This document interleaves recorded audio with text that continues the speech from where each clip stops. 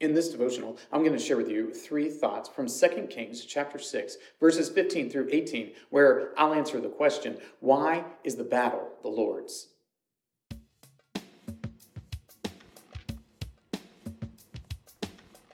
2 Kings chapter 6, verses 15 through 18 says, When the servant of the man of God rose early in the morning and went out, behold, an army with horses and chariots was all round the city.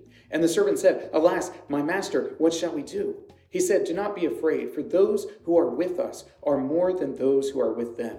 Then Elisha prayed and said, O Lord, please open his eyes that he may see. So the Lord opened the eyes of the young man, and he saw, and behold, the mountain was full of the horses and chariots of fire all around Elisha. And when the Syrians came down against him, Elisha prayed to the Lord and said, Please strike this people with blindness. So he struck them with blindness in accordance with the prayer of Elisha. So often we might think that the Lord's people, or the people of God, are going to be overwhelmed by their enemies. And we're not really alone in thinking that, because if you read through the Psalms, you'll find again and again, the psalmist will be asking, Why, O Lord, are you waiting? Why are you remaining silent? Why aren't you doing what I know you're able to do? So we have to reconcile this idea that we know the battle is the Lord's, but that the Lord fights his battles at the time and place of his choosing, and it doesn't always coincide with the way that we want him to do it. So with that idea in mind, here are three thoughts from 2 Kings chapter 6, verses 15 through 18, answering the question, why is the battle the Lord's? Thought number one, overwhelming odds. When the servant of Elisha looks out, what does he see? He just sees the Syrian army. That's what he sees coming upon them.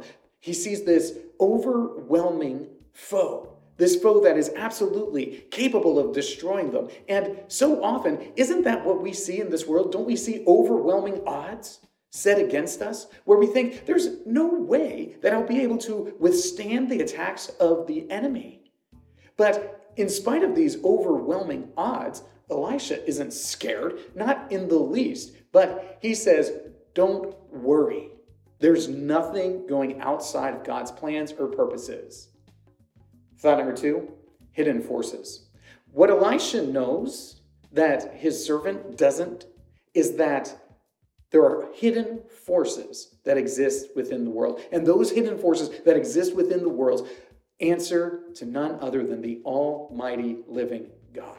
So Elisha asks for the Lord to reveal this great force that is surrounding the enemy that seems so overwhelming to the servant. And it's this hidden force, the hidden forces of the Lord, that ultimately brings about the victory for the Lord. The Lord has innumerable forces, almighty power. He has all the ability, all of the knowledge, to the point where nothing other than what the Lord has ordained could even possibly come about. He has hidden forces that we don't necessarily see. And it's only by the grace of God that we ever even catch a glimpse of these hidden forces, these chariots of fire that surround the enemies of God and ensure the victory for the people of God. We need to make sure that we understand that the battle belongs to the Lord because he is in control of all of these hidden forces. Thought number three, unlimited power. The Lord has unlimited power. So when you look out as the people of God and you see the enemies, the world, spiritual forces rallied against you, you can know and you can trust that the Lord has unlimited power to put a stop to all of those enemies, all of those attacks, all of those forces that are rallied up against you. There is nothing preventing the Lord from stopping it all. He can do it. And if you trust that the Lord is bringing about his purposes in the world, he's bringing about his ultimate glory and the ultimate good of his people, then you can trust that as he uses his unlimited power to bring about his purposes, that he will work out that which is good, that which is most glorifying for him and most good for his people.